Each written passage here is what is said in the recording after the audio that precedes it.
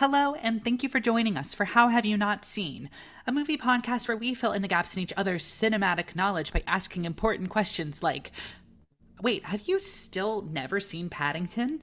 Or, Whoa, whoa, whoa. You've never seen Spring Breakers? Or, how have you not seen Legally Blonde?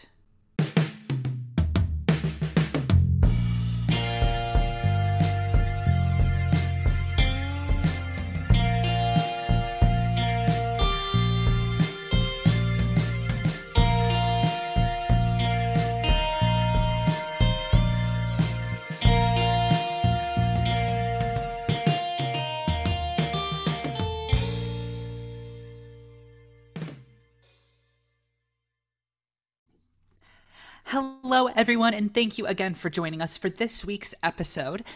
I'm your co host, Caroline Thompson. and I am Carson Betts. And this is How Have You Not Seen, a movie podcast where each week we pick one of our favorite movies that the other hasn't seen. We talk about it, Then we go and watch the movie. and we talk about it some more. It's going to be a really good time. A great time.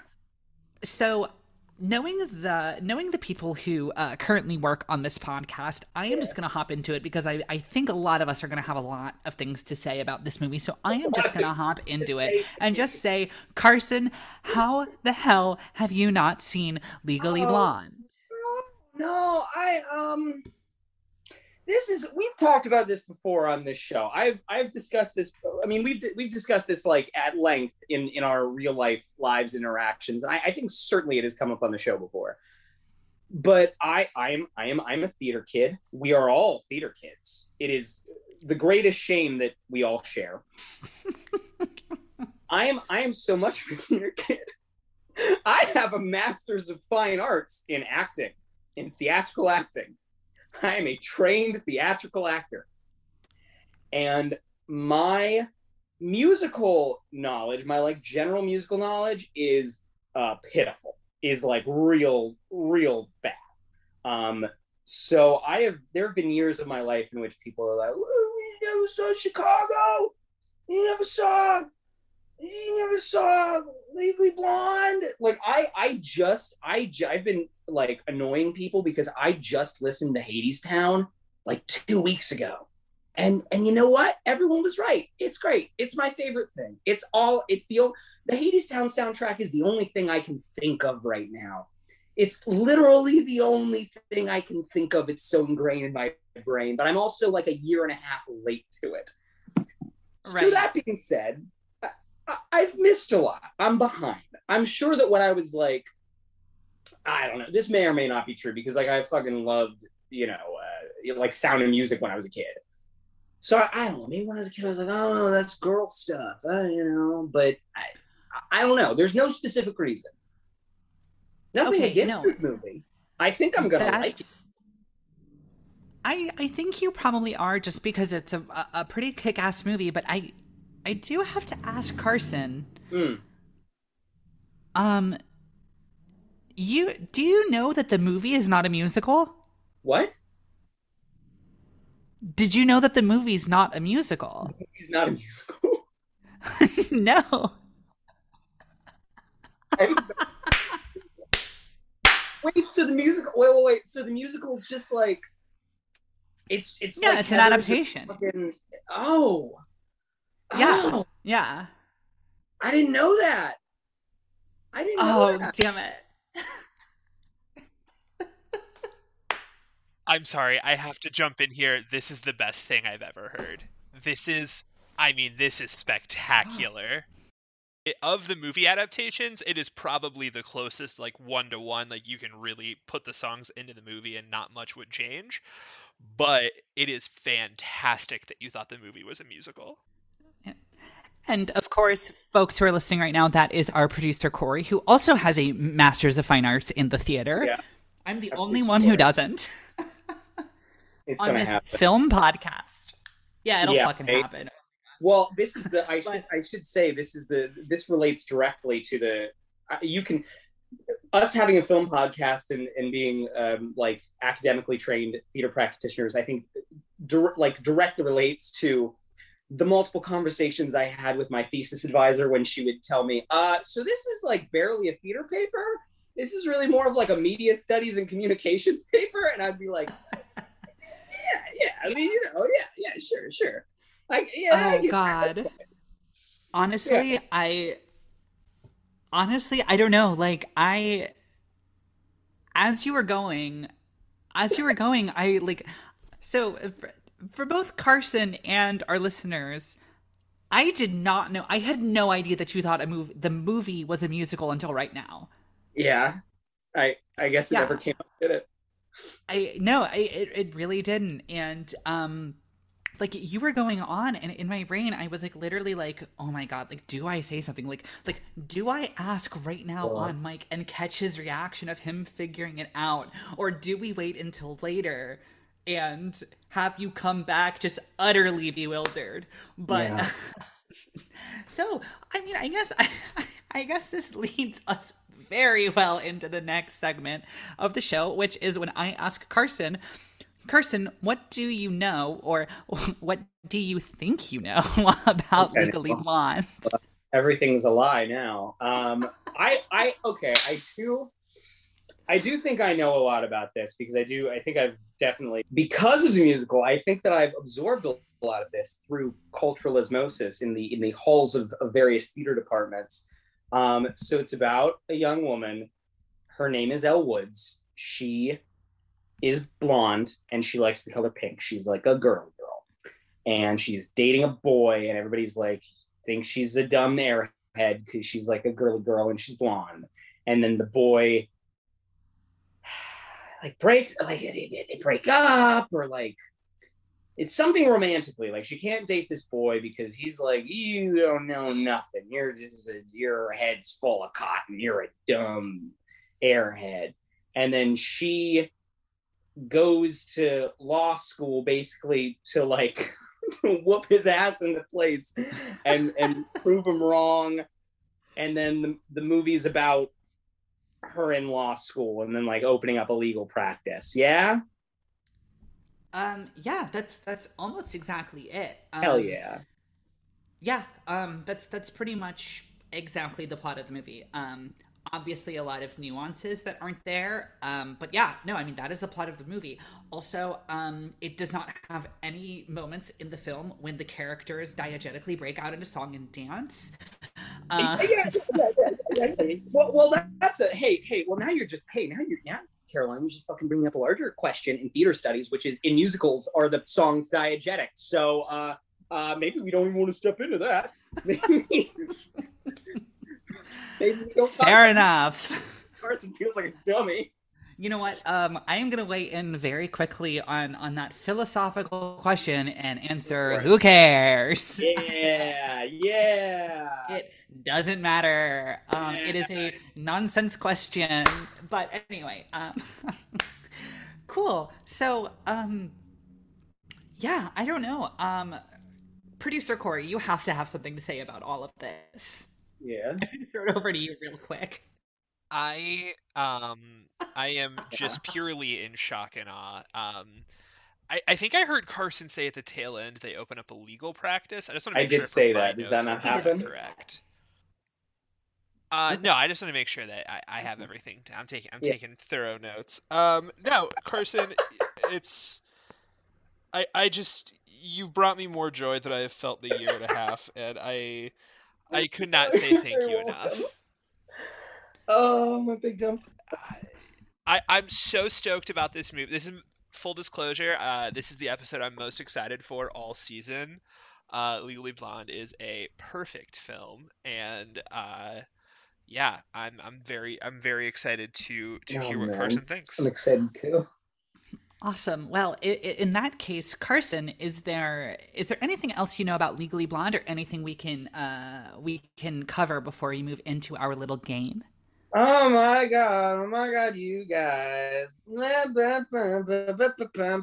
do the games. MTI, sponsor us. Dude, MTI sponsor us. Yeah, let's do the fucking game. That is a joke for 3 people. And they are all on this Zoom call. They are on the Zoom call. Oh boy. All Okay. right. All right. Well, if there's nothing else for us to cover, we are going to move into our little game. Um, and this week we are playing a little game that I love to play, which I think is great for a film like this because for so many reasons. One, this film really is. Elle Woods is our protagonist. That is, there's no question about that. But who the second lead of this movie is a big question. It's like you have Elle Woods, and then you have like a whole ass supporting cast around her. Not only that, but because the film focuses on kids who are about in grad school age, they're all in law school. It is a lot of young folks. Mhm. The cast of this film is deceptively really stacked. So, with that said, we are going to play a game of Recast It, Hell yeah. in which typically we would pick the five top billed actors, but this movie has such an impressive cast. I'm bending those rules a little bit. But we are going to pick five of the main actors in the film. And Carson, not having seen the film, although now I can tell you, you do not have to take singing voice into the equation when you're choosing your actors. Put Russell Crowe in there. Cool. Good. But you You, can. you, you can. So Carson is going to, having not seen the film, recast it based on just what he thinks would make a good fit. And then when we come back from the break, we'll kind of dissect some of his picks and see if they work Nice. out. So, number one, the first person is, of course, Reese Witherspoon as Elle Woods. Okay, so I got this one immediately because I thought of it as soon as I was like, "Oh, this is the game we're playing." So, I mean, Anna Faris, like Anna Faris, right? Like Anna Faris. Yeah, I mean, that's I'm that's look, not bad. That's I'm not going bad. pure off the House Bunny. Like this is me diving off of the House Bunny. But yeah, Anna Faris, right Definitely. there. She's in the Yeah, pocket. yeah. She was right there, waiting to be picked. I think. No, honestly, yeah, it would not surprise me if, because there's all of those stories in Hollywood of like, oh my God, they asked all of these actors beforehand, or they were talking to all of these Mhm. actors, and only one gets the role. It wouldn't surprise me if Anna Faris was on some kind of list, whether it was someone who passed, someone they were considering, or someone who was like, oh God, if Reese doesn't take it, I guess we can talk to Faris. But She's yeah, that wasting wouldn't. time dating Chris Pratt. Yeah, gross. Anna Faris, you are better than that. Yeah. Next is, let me see here. Next is Vivian, originally played by Selma Blair. Selma Blair. What was Selma Blair in? Do I not know Selma Uh, Blair? Probably. I Selma mean, I Blair. guess not. She's in a lot of stuff. I mean, this is like the big thing I know her from. Oh, she's in She was Cruel in, Intentions. yes, with Reese Hellboy. Witherspoon, and yeah. Oh. Okay. Ooh. Okay. I know nothing about this character. I'm going almost totally off of like just a feeling I got when I looked at the image of this woman. And also I think that, I mean, we don't strictly keep to this, but I think at this point in her career, the actress I'm about to say would be roughly the right age for this. I'm gonna go with Anna Paquin. I mean, look, Oh, Anna Paquin can do anything, frankly. I think she's oh my great. God, yeah. So like put her in there because she can be, because look, I've seen her. I mean, look, I've seen fucking Squid and Whale. I've seen Margaret. I've seen the first three X-Men movies. She plays, like young, like high school and early college aged women well with a lot of sort of nuance and complexity. And so yeah, Anna Paquin. No, yeah, that's not a bad choice. It is one of those things where, I mean, again, Anna Paquin can do a lot of different stuff. So I could see her pulling it off. It is not a role I've ever seen Anna Paquin attempt this kind of like Mm. archetype, but that would not be bad. Next is Paulette, originally played by Jennifer Coolidge. I don't know Jennifer Coolidge either. You'll know I'm Jennifer showing my Coolidge. ass on this game, y'all.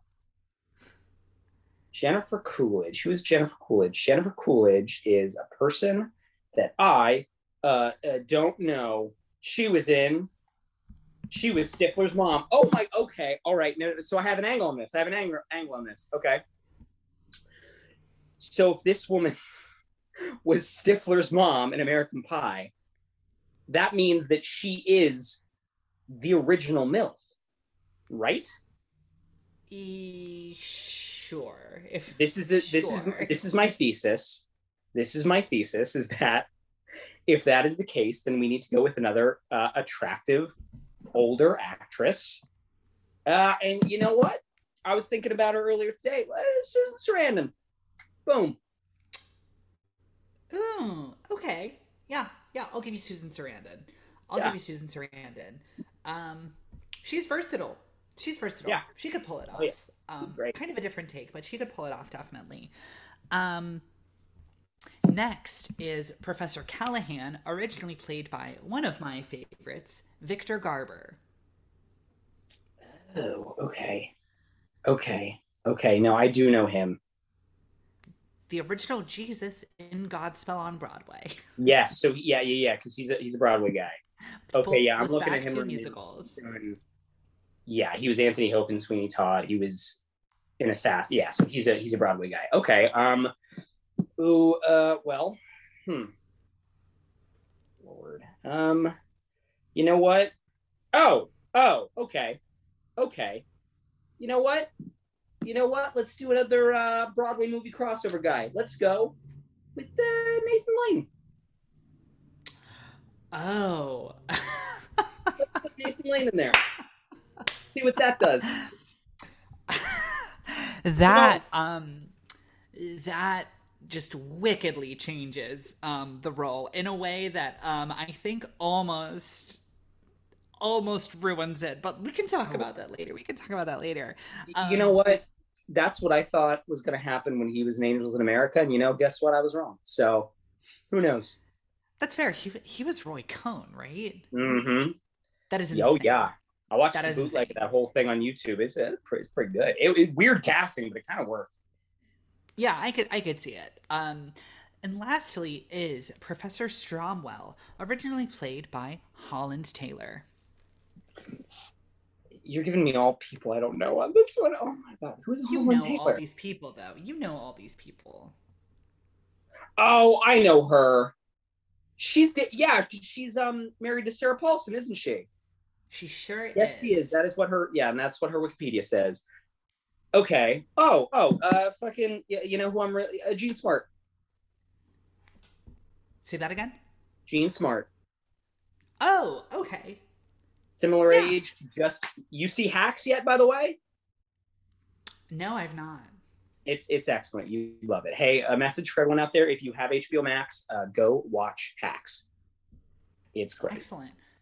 Well, certainly providing us with some interesting choices for an alternate cast, and I just want to highlight a few of the actors that I left off. Is Luke Wilson as Emmett. He is one of the higher billed people, but I just think he's less interesting. No offense to Luke Wilson. It's just you have Holland Taylor and Victor Garber down there. I wanted to fan out some of that. We also have Ali Larter as Brooke Wyndham and Linda Cardellini in, from what I can tell, her first theatrical film role. She has a few made-for-TV movies, and she is, let me see here. Freaks and Geeks. Yes, of course, Freaks and Geeks. Oh, yeah. And she was in a film before this, in a, I believe, unnamed role in the film Dead Man on Campus, which was kind of like a gross out teen college comedy that has a 15% on Rotten Tomatoes, had a $14 million budget, and grossed $15 million. Oh. So, if they bought a bus ad for that movie, they lost money. Yeah. I'm glad. I'm glad that you. Go ahead. Sorry. I'm glad that you didn't bring up Luke Wilson because I would have I would have went with Owen because that's just a direct upgrade, I think. And then Linda Cardinelli also because she's irreplaceable, and I would never do that.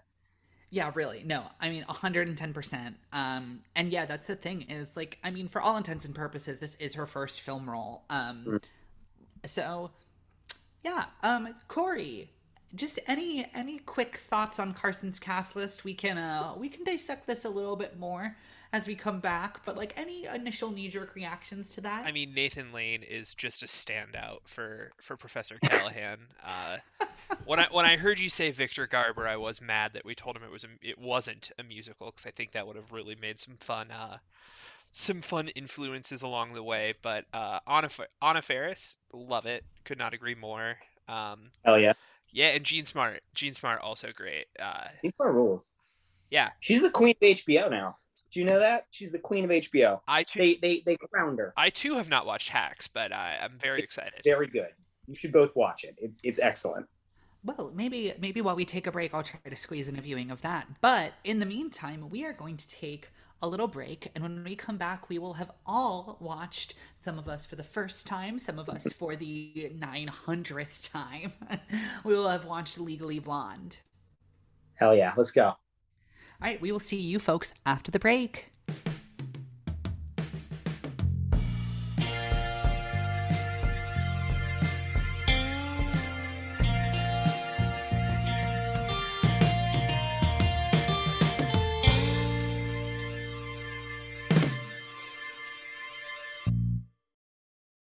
We are back. We're back. So Carson. Yes. You just watched Legally Blonde for the first time. Yes, I did. Yes, I did. The film that is notoriously not a musical. Yeah. And what did you think? You know what? A thematically appropriate answer here, I think, to put it briefly, my expectation is that I would like the musical more. Really? Yeah. That's my guess. Like, well, okay, well, let's put that in perspective. So, like, how do you feel about this film? I think it's fine. 6 out of 10. Okay, here, let's get this. Okay. Let's get this. Wow. Okay. This is literally, I finished watching this last night. I turned to my roommate and I was like, this is going to be a bloodbath tomorrow. I am so scared. This is a bad take that I'm going to get absolutely wrecked for. It's a hot one, and I feel bad for even saying it because I know this film is beloved, and frankly, I get why it's beloved. Like I get it from the outside. I'm not saying this thing is poorly made. It is clearly a work with a lot of artistic merit. All the actors are really tuned into what's going on here. The direction is pretty good, except for like there's this one Dutch angle that really confused me in the middle of it, but like it's all pretty well tuned, and I get why people like it, and it's really quite well written as well. My fundamental issue with this film is that I don't like the main character, and I think that a lot of the movie is built around you needing to be in love with Elle Woods, and I'm just not. Wow. Yeah. Okay. Yeah. I quit. Find yourself a new producer. I'm sorry. Well, I'm so okay. Sorry. Well, let's put a pin in that, and let's revisit our game really quickly. But now, like, yes. Now I kind of like I do want to get back to the game, but I kind of want to breeze through that because I just need to hear more. So we played a game. It's not that complex. It. Yes, we played a game of Recast It, and Corey, could you remind us of who Carson picked? Absolutely, for the listeners at home. Absolutely, for Elle Woods, Carson picked Anna Faris. For Vivian, he picked Anna Paquin. Is that how you say her name? Yes. Great. For Paulette, he picked Susan Sarandon. My personal favorite Recast It. For Professor Callahan, pretty good. He picked Nathan Lane. Insane. And for Professor Stromwell, he picked Jean Smart. Which works, okay. I think. Yeah. I mean, I think that one's probably. I think that one. Okay, if you were to try and to make this movie, if you were to try to make the Legally Blonde that exists, I think that currently exists, I think that Jean Smart is the one you can slide in there with your casting choices, and it changes it Hmm. the least, and it kind of Yeah. breaks the movie the least. Um, I think Nathan Lane, Nathan Lane in It no universe works as no. Callahan, but that's funny. I actually think that this is actually a good jumping off point. I don't think Anna Paquin really works as Vivian. No, Oh, I I mean, think she she could kind of probably do could. it. She I could think she probably could. do it, but I think it changes the role. But Sure. anyway, uh, Susan Sarandon. Susan Sarandon could not do this Paulette, but she could do a version of Paulette that would be okay. She could do a Paulette. But the thing that I want to say is, I wonder. So I personally think not that Anna Faris couldn't do Elle Woods, but I think an Anna Faris take on It, Elle Woods is a very different thing. And I almost wonder if you have Anna Faris's version of Elle Woods, if you almost like, if that's not almost the movie you want this to be, Carson. honestly, I think you kind of, yeah. Well, that's the thing. I was midway through again because I'll probably reference it. I watched both this and next week's movie because we do these out of order. Put a tally on the counter how we say we do these out of order. Take a shot with every my time you roommate. say. Take a shot every time we say we record these wildly out of order. I need to legally say that people should not take a shot when they do that because we will get sued for wrongful. Yes, yes. Take a shot of water every time. Keep yourself hydrated because hydration is important. But the thing that I midway through, because we paused it because one of us had to go to the bathroom or whatever, and the thing I said was I was like, I think I'd like this better as a musical for a number. And one, I see why this is a movie that can be so logically adapted into a musical. And then two, I think I'd like it better as a musical because this thing has the pace of a musical. It is breathless until it hits a point of, emotional, this is emotional bigness, let's call it that, which I was like, okay, and here is where the song goes, and here is where the song goes. And then we have patter, patter, patter, patter, patter as she studies for the LSATs. And then here is where the song goes. And the characters are not absurd, but they are big enough that they could be very easily adapted into what the musical version of these characters have to be. Right. And I think personally, I kept wanting this movie to be I just kept wanting it to be a little bit more ridiculous. I wanted it to be a little bit more blown out of proportion because then I think I could have gotten on its wavelength a little more. And my expectation is just because of what is necessary to do to a story to adapt it into a musical for the most part. I think that is probably the product that would be delivered to me. But to your point, I think that I don't know, or maybe even the kind of less artistically merited, but also just raunchier and more outrightly ridiculous house bunny version of this might be more my taste. But yeah, I think you're right about that, Caroline. I think you're right about that. Right, because when we first started talking about the game and you mentioned Anna Faris, I was kind of like, oh no, that would no way, that's a bad and I think the distinction there is, I mean, Anna Faris is very good at her job. Yeah. Frequently Anna Faris's roles are kind of the butt of the joke. Anna Faris plays a lot of roles in the House Bunny and the Scary Movies where it's she's she is the dumb blonde. I mean, in Scary Movies, she has dark hair, but that's the role she plays.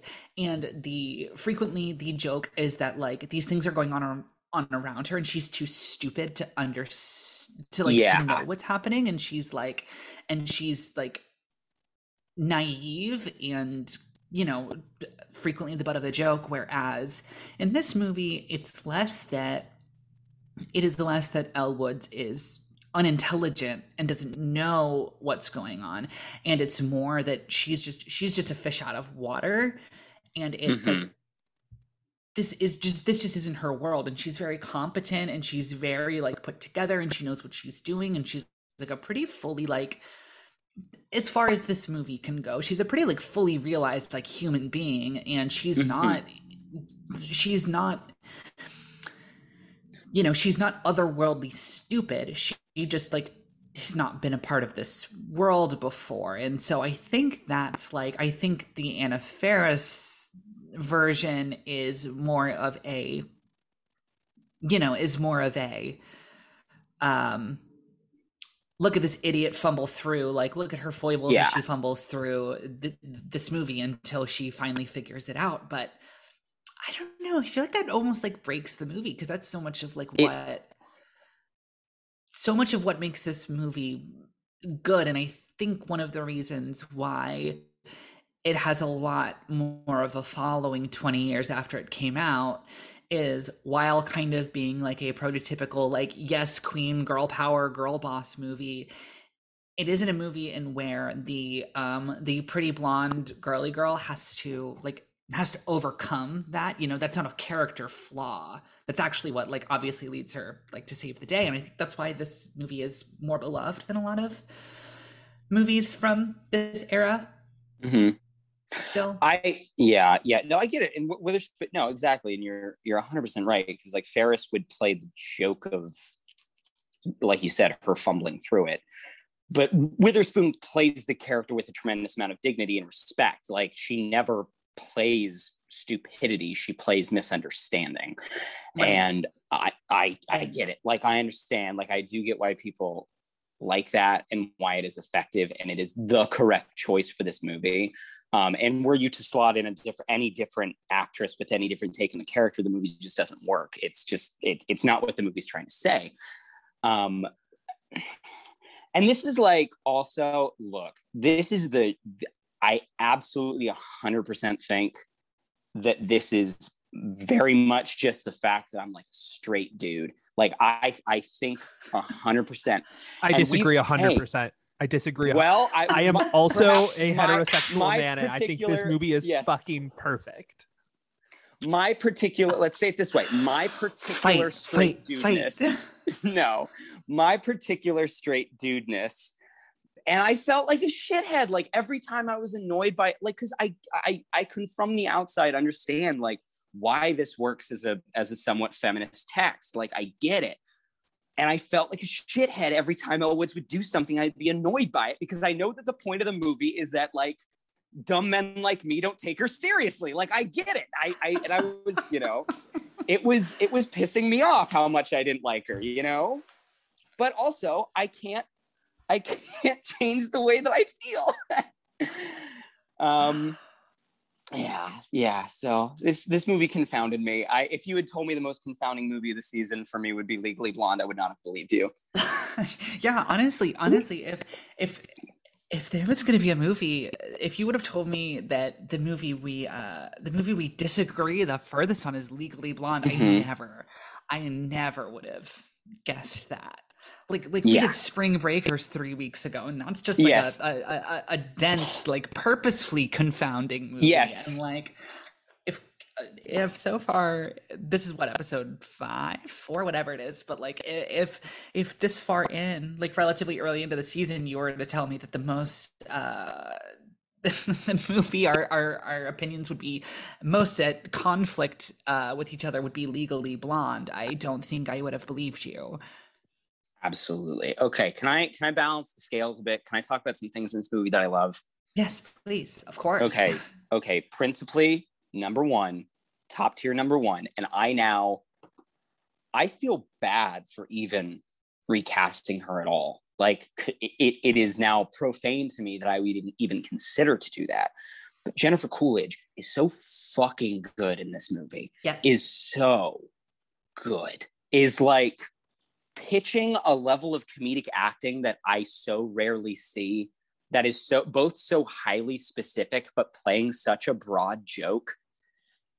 Incredible. Simply incredible. Love Paulette. Love that character. Best character in the movie.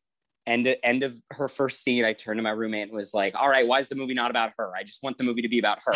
Like I want every minute of this movie to just be about Paulette and her life and her dreams, and her getting together with the UPS guy was amazing. And it made me so happy. Her breaking his nose was the biggest laugh out loud moment for me in the movie. She's great. She's so wonderful. Sarandon would not be good, would be bad, would be actively bad. I think it's kind of similar to Elle Woods. I don't think that, given what the text of that character is, I don't think that most actors would play that character with the amount of heart and dignity that makes her really pop. Right. But Coolidge does. She's fantastic. I love her. Like I said, I like the direction this thing is.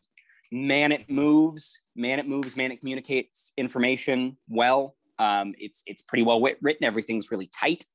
Oh man, who else? I mean, I do the moments in the movie where it's just making fun of rich people and like the foibles of the wealthy, I was into, because that's just like, you know, these shitty rich people. But I don't know. The moment in which it's it's Elle Woods giving the speech right at the end, and her dad has the martini in his hand at the speech was maybe the second biggest time I laughed, and it's like such a little background gag. And I like, and again, another reason why I think it works as a musical is that a lot of the jokes in this movie are like solely visual, and work really well for that reason. I mean, I like the general sort of upbeat, lightly feminist nature of this movie. How like I do not like a lot of it in practice because, like I said, I don't like the character. I find her to be annoying. But I like that sort of the mission of Elle Woods is to not judge. Like she gives no judgment towards anyone who doesn't deserve it. Like she is 100% just about self betterment and like, yeah, you can, you can help yourself and you can be loved and you deserve to be. I like that. I like that is sort of that's a feeling that pervades the entire movie. What else? I mean, I want to cut in here for a second say that I am actively working on our building our Patreon right now as you're saying this, and I think we have to watch the musical for our Patreon. I just think we have to. Sure. Yeah, I would do that. I would do that. Let's do it. You heard it here I'm first, so interested folks. in. Also, be on the lookout. We'll be launching that sometime next month or something. Very soon. Yeah, we will. I'm so fascinated because right after I watched the first one, Mackenzie, my wife, and I went on and we watched the second, and I was like viscerally and physically angry at how different the second one was because it is a lot campier and a lot more. I think tonally it sits closer to what you want the film to be. Sure. But I think it's substantially worse for it. Caroline, have you seen this? So I actually have not seen the second one. I own it because when we were prepping for this season, I was buying a bunch of stuff on physical media, and weirdly enough, if you go to Target.com, Legally Blonde on Blu-ray is the same exact price as the Legally Blonde 1 and 2 combo pack. So I obviously snagged that instead, but I haven't seen it. I do know that the reviews are, I do know that like it is much less acclaimed with reviews in terms of like the critics than the original, which I've been meaning to watch it. They are making a third one. Or at least it's been announced. Yes, they are. Witherspoon is attached. I don't know what stage it's at, but I believe if you look it up on IMDb, I do think it has a release date. Yeah, I think it's next year. Yeah. There's also the weird off-brand Legally Blondes where there's like the twin. Yeah, it's like a made-for-TV movie, I think, right? Bizarre. Yeah. Weird. Anyway, okay, wow. I'm so fascinated by this, Carson. Yeah. I truly love the take of I like how it's pop feminist and really good, but if the annoying woman was less annoying, This is why I said I have never been more afraid to record an episode of this podcast, because I know that all my takes are bad. Like, I know they're bad. I do. Well, I'm just curious because, like, the thing is like, Carson, I know you well enough. I know Thank the kind you. of person you are. I'm not like Why, you're a good boy. You're a good Aw, little thank boy. you. Aren't I though? My question is just like, I just want to hear, like, what about her annoys you? I mean, like, other than like these superficial, like, oh, she likes clothes and high heels and pink and her chihuahua. Like, Look, tell me about your experience with this, because like I'm fascinated, because you hit on the point of like how much just like dignity she plays it with, and how much like respect for like the character and the kind of person like both the film and Witherspoon bring to the role. So like, I'm so fascinated by this. Yeah, because I kept thinking about that too, because I don't think that it's any one element in isolation. There are certain things that I can point at and be like, okay, this is like, that's that thing. That is why that is ruffling my feathers.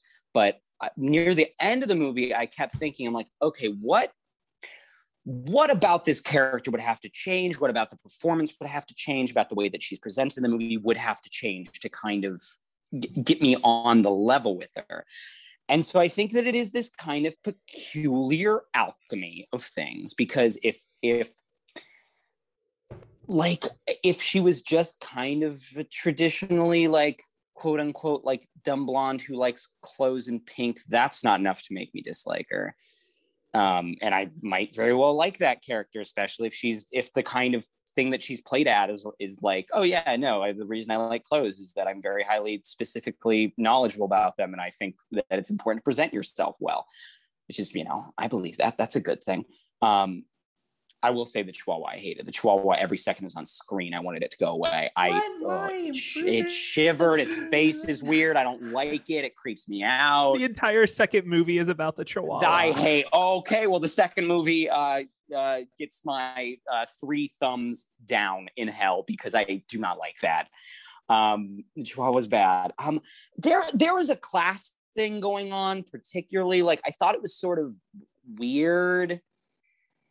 And it doesn't really have much to do with the performance per se, but I thought it was kind of weird that like she is so rich, but also she's fighting the rich people. Like, she's not a class traitor, but like, I don't know what the movie's trying to say. Like, if the movie, and again, this is it's a totally different movie. Maybe it's kind of what I want it to drift into being. Like, if the movie was just more focusedly a pastiche of the upper classes, I don't know, maybe that would work better for me. Like, the fact that she was so rich, I just kind of didn't like. I was like, what? I mean, I don't like sorority stuff. You know this about me. Greek, and this is, because the two of you were in Greek life in college and I was not. Greek life stuff kind of just as a baseline generally puts me off. So there's probably something with that got me. Like, I will say, and this is, again, an annoying bad take, but like Reese Witherspoon, she moves her eyebrows around a lot, and it kind of put me off. Like, just kind of part of her facial expressions were sort of weird to me. It's a lot of stuff. There's no one element of it that I can point at and be like, this is the thing. This is, if you change it, it quote unquote fucking fixes it for me. It is just like a particular aesthetic thing that is being matched with the way the movie is written, that when put together just sort of creates a product that I do not enjoy. And you know what? That's fine. And like I keep saying, I get why people love this movie. I understand why it's beloved. Like, I both love aspects of it wholeheartedly and see and understand why, the kind of central conceit of it would be so enjoyable. But yeah, I don't know. It's just it's a bunch of stuff.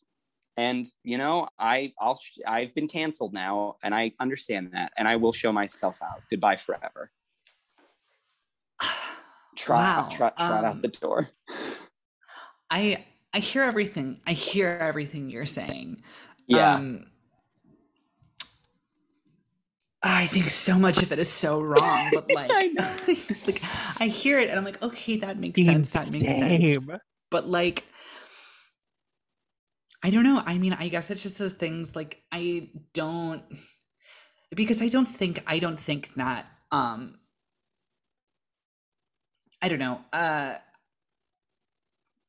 think so. The first thing you brought up about it was the whole like class thing between her and like the Harvard elites, and I think it's less.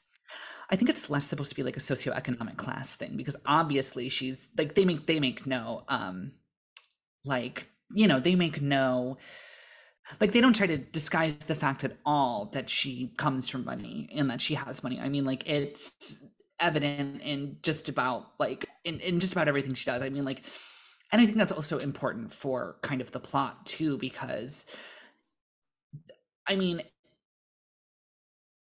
in order for her to be able to afford that lifestyle, she obviously needs to come from money and to like actually be like, you know, as into and like up to date with fashion and the like. She would have to come from money. But also I think a thing too is, I think that if you were to make her like, you know, if you were to put a hat on a hat, let's say, and be like, well, she's like this like girly like person who loves pink, and like she drives like a cute little car and has a chihuahua, but she's also like kind of broke, and she's, you know, she's just scraping by and doing the best that she can, then I think you don't get the stuff with her being dismissed and not taken seriously at Harvard also comes at the expense of it being clearly like, oh, they don't take her seriously because specifically she is a woman who likes things that like are marketed to and directed towards women, you know what I mean? Feminine it's like things. She is, yes. Yeah, like they don't like her because she is like I mean, it's very pointed. Like I don't think anybody I don't think that was missed on anybody, that the whole thing is, oh, she's a dumb girl, that's why we don't like her. And even the women who succeed here, like the Vivians of the world, like they, you know, they do the thing. They're there. They have like very little emotion, very little femininity. They are cutthroat. They are there. They are there to support the man who's going to be a senator by marrying into that family. Like that's how that character starts. So I think if you go ahead. Oh, well, when Vivian, I mean, I think it's both. I don't know. It's a little ridiculous, I think, because it is turned around in basically the next scene. But like the fact that Vivian sees Elle, you know, being propositioned inappropriately by the professor and blames her for it is, you know, very telling about how these institutions only let women succeed when they step on the faces of other women. Right. And like, I mean, so I hear your critique about being like, oh, well, like, but she's also rich. And it's like, you're not wrong, but it's, you know, it's,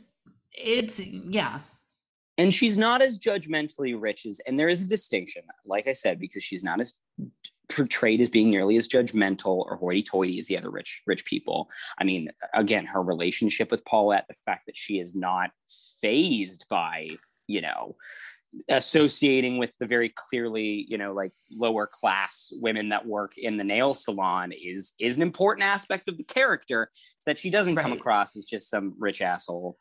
Right. Yeah. And I see that. And that is, again, and I agree with you. That is I think the central conceit of the movie, and I imagine why a lot of people love it so much, is that it is just about like, it is this sort of response to a meme that became very popular after this movie came out, ironically, which is the kind of like, well, you can only be a feminist if you're not like the other girls, you know? If you kind of throw away everything that is traditionally feminine, like pinking clothes and shopping and stuff, then you can be a respectful member of society and truly call yourself an equal to the men. And Elle Woods stands in stark opposition to that. Yeah, and I get it. That's great. And I like that. You know what? Hey, this is a movie I don't like very much, but I love that it exists, and I love that people love it. I'll say that. I mean, I don't know. Yeah. Wow. I was not expecting this in the least. I know. I'm so sorry. No, it's okay. It's okay. I mean, I just almost like I almost don't even know like where to go from here because Yeah, um yeah. Literally I've speechless. utterly, again, that's I said I'm canceled because I've utterly brought this podcast to a halt. A screeching halt. I broke the show. Oh, I broke it. I'm so sorry. Hey, what's another good thing? Linda Cardellini's so great. I've said it right. so many times, but she's great. Her performance is fantastic. She gets like, well, when she first came on screen, I turned to my roommate. I was like, "Is this all the Linda Cardellini we're gonna get?" She's like, "No, she's important later." I was like, "Oh, good." Like it made me. I was like, I like this weird perm. I like this look. She's got an attitude that I think is funny, and I was glad that she just got to riff on that for a full scene. That's cool. Nathan Lane as Professor Callahan would utterly destroy this movie, but. That's what I said about him playing Roy Cohn, and that turned out pretty well. So who knows? Put him in the musical. True. Let's see how it changes it. That's true. Mm-hmm. Yeah, I don't know. I mean, I think. Wow. Okay. All right. Trying to move on here at least. Okay, so like in terms of like the plot, particularly like sure. like the back half with the court case and all that, what did you think? Like, give me your thoughts on that. Like, let's kind of get into the specifics, because that's, I mean, while it's not obviously a conventional courtroom drama, and it's by obviously no means as like intense or hard boiled as like, you know, a lot of the other films that take place in a court. I mean, that's a lot of this movie, obviously. Yeah. Okay. So Linda Cardellini. Let's go. Mm-hmm. So two things. One, which is just a side note. The other one, which is I think kind of my thoughts on that court case being a microcosm of my thoughts on the film, is that one, and maybe having seen it a few more times, y'all will know better than me. But the entire movie, I just kept, because like I know why he's there. Like Luke Wilson is there to be the like one-dimensional hot boy that Elle Woods gets as a reward, which is fine. Like that's cool. Okay. Oh, but I disagree so wholeheartedly with that. Okay. All right. Okay. Well, that's interesting. That I'm glad that I brought that up, because I kept that is maybe the most wrong thing you've said in this. Wow. Wait, that's the most wrong thing I've said. Oh my God. Okay. Well, because I would say that is the most divorced from reality. The other things are subjective. That is just false. God. Okay, because like, because Wilson. The other thing with Wilson, again, having watched it a few times, you might have a better grasp on this. But I kept turning to my roommate, and just being like, "Wait, what is his job? Like, what does this man do?" Because like in the first scene, I'm like, okay, he's like a third year, student at the law school, and then I was like, wait, he's in the same class as her, like he's a student teacher, but you don't have student teachers in doctoral programs. And then he works for the law firm and he's at the court, and I was like, wait, is he just a professor? He's also he's a partner in this law firm? What in the hell? I'm like, that was confusing to me. Luke Wilson, so we can, after this, we can talk about Luke Wilson's more, because clearly I've ruffled some more feathers. But like the back half is a microcosm of my thoughts in the film, because I'm like, this is well plotted. The turn, like the way that she solves the case makes 100% both plot and character sense. It is, pretty well directed. Pacing's really good, especially given the fact that it is the last third of the movie is just that court case. And then this is me not being a bad straight man. This is me being a bad CinemaSins boy, because the whole time I was just like, just fucking tell him what the alibi is. Who gives a shit? She's going to go to jail. Like what, like that, which I know, I get it. That's just it's a plot contrivance in the film, and it makes sense character wise, but it did kind of annoy me. And I know that I'm wrong for being annoyed by that, but yeah, it's the back half of the film. It's just a microcosm of my thoughts in general. I think it's very well tuned. I get why people like it, but there are things that annoyed me about it. And so I think it's just okay. Okay. Talk to me about Luke Wilson. Okay, so like, tell me why I'm wrong. Okay, I think I love you so much. You are such a good friend of mine. I think so much of what you have said on this podcast is just categorically incorrect. Okay. But the difference is all of the stuff you say about like your feelings on the movie, what you like how the characters hit you, those are feelings based. Those are subjective. Sure. So the reason why I'm like so up in arms about your take on Luke Wilson's character is because for the entirety, yes, at the very end, in the epilogue, in the classic 2000s, we're doing just 3 lines of text at the end of the movie to let you know where the characters go. Yes, it does say that they get together, but there's not like a hint of like there's no romance between the two of them. It's very professional for most of it. And he is the only one who takes her seriously.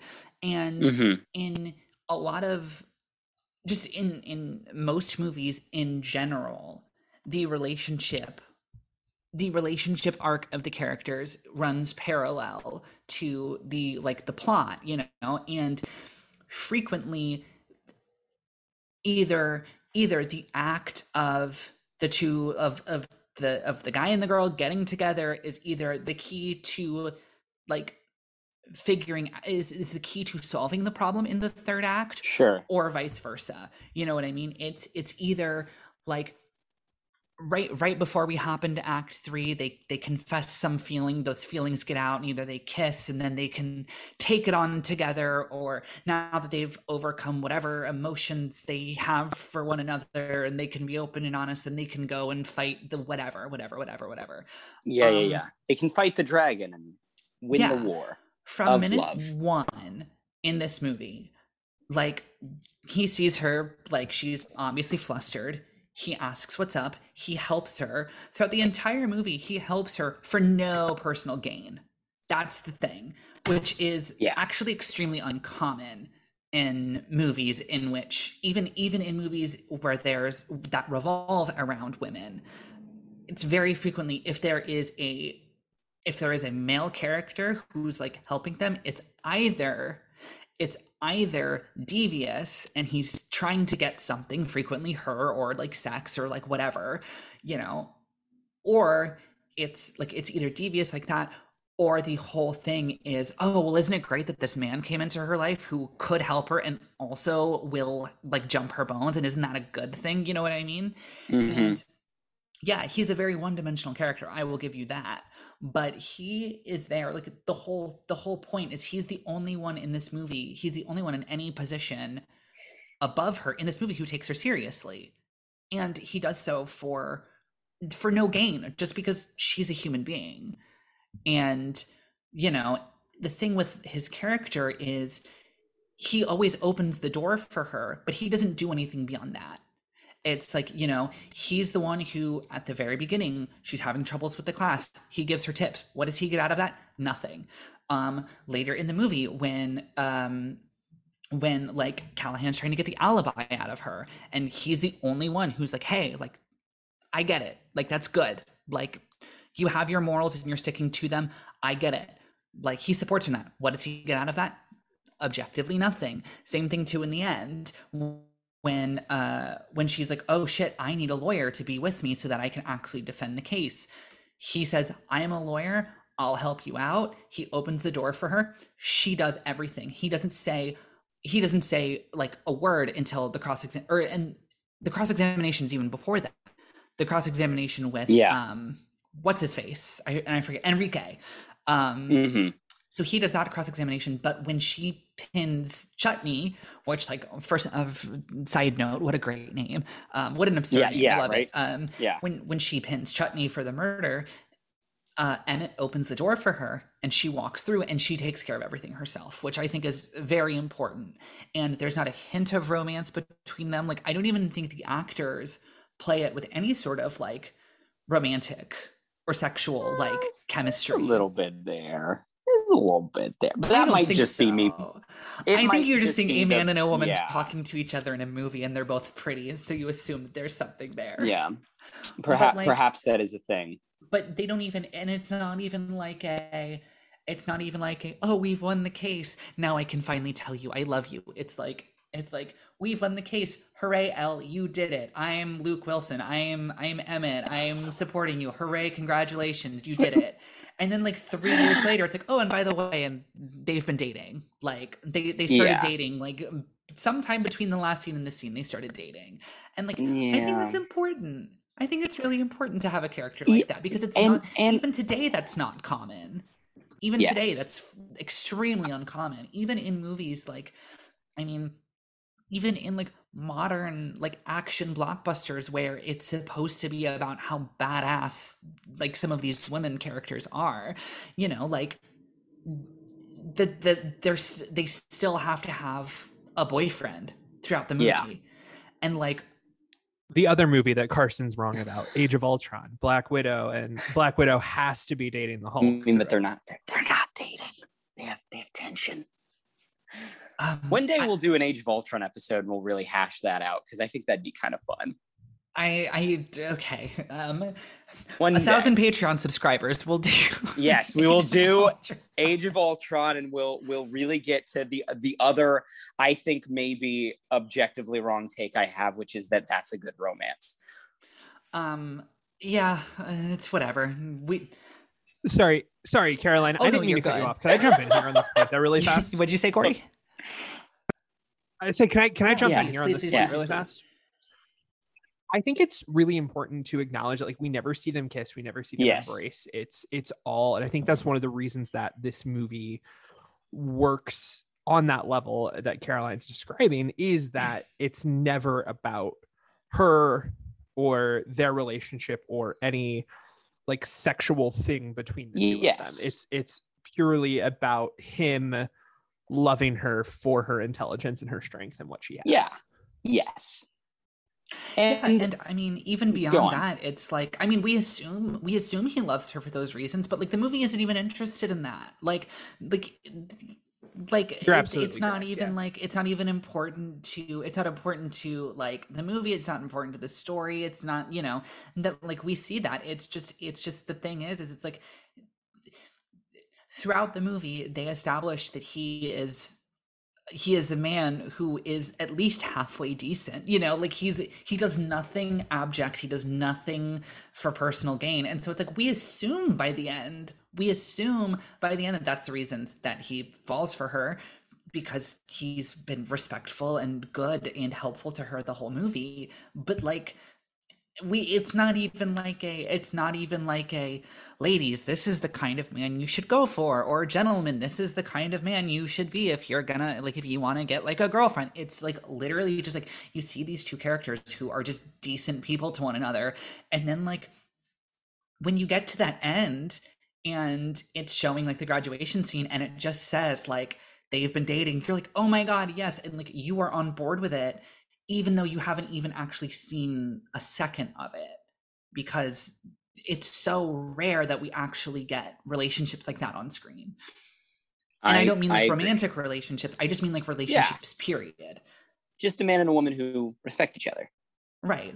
And I think, I mean, to some degree, I will say to some degree that does come at the expense of Emmett being like a fully like fleshed out character, in terms of like he doesn't really have an arc.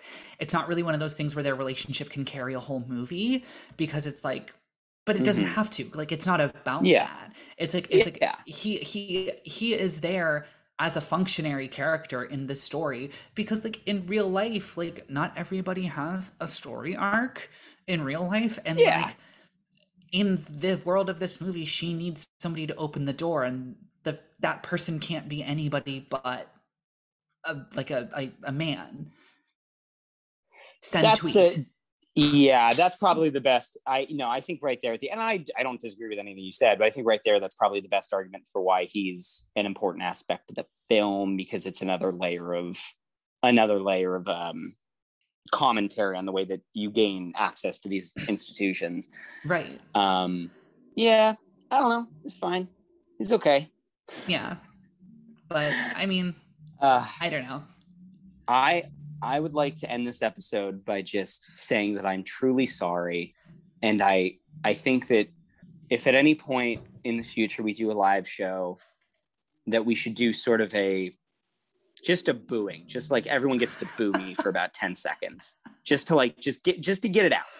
Oh, okay. I'm going to hold you to that. Okay. All right. We'll put that one, you know what? And I'll take it with pride. Wow. Well, wow. Okay.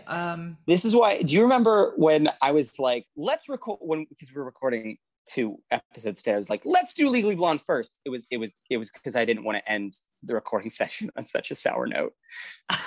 Is that why? Okay. Yes, okay. Absolutely. No, that's funny. That's funny. I did not know that. Well then I hope that means that, oh God, I can't even envision our calendar. I hope that means that the episode we're going to record next, which is not the one that comes out next week, I hope that means that you'll enjoy that movie. I love it, Caroline. Okay. We'll get to that in like 2 weeks, or maybe we did that. No, we didn't do it last week. I think we're going to do that in 2 weeks. It's next week. Next week? It's next week. Oh, okay. Oh, yeah. Okay. Oh, yeah, we flip-flopped. We flip-flopped a couple episodes, didn't we? Yeah. Blonde drops in 2 days, and then Cheerleaders. And I mean, I think that's as good a segue as anything. Carson, do you have any last-minute thoughts on Legally Blonde? No. Okay, Corey. I'm excited to watch the musical. What if he was just like, I've punked you this whole time? I was like, I love that. I created a straw man of myself solely to give you. No, that'd be wild. No, you know what I'll say? I'm excited to watch I am legitimately excited to watch the musical. I do think that I'll like it more. Okay, Corey. Any last minute thoughts on your end? None. This is so much different than I was expecting, but just literally a spectacular episode. Like. And I'm not upset by it. Like, I think that stuff like this makes for a much more interesting discussion. Yeah. But like, I have many thoughts and opinions about this movie that I didn't even say. Like, which is fine. Like, because that's not important. This is like if I had started the Paddington episode by being like, I hate bears. All right. Well, I guess. Corey, do you want to tell all the nice people listening where they can find us on social media? You can follow us on Facebook at facebook.com/HHYNS podcast. Follow us on Twitter, Instagram, and Letterboxd at HHYNS pod. And make sure you turn in next week for the But I'm a Cheerleader episode to hear all about our Patreon. Yeah. And where you can follow us there. Yeah. And I don't know that we've announced the movie. So, I mean, Corey, you just said it, but like, yeah, I think that's the first time they're actually hearing it. No, that's fine. That's great. As Corey said, Carson, you already know this because you've already take a shot of water. We record these out of order. But next week and in about 15 minutes, we are going to be discussing the 1999 film But I Am a Cheerleader. I don't know anything about that movie. Nuh-uh. Dear listener, when you boot up next week's episode, Carson's brain is going to be just wiped. He's not going to know anything. That is true. It's going to be a real Men in Blacking. All right. Well, I think that's it for us, you guys. Have a good week, and we hope to see you guys next week. See you next time.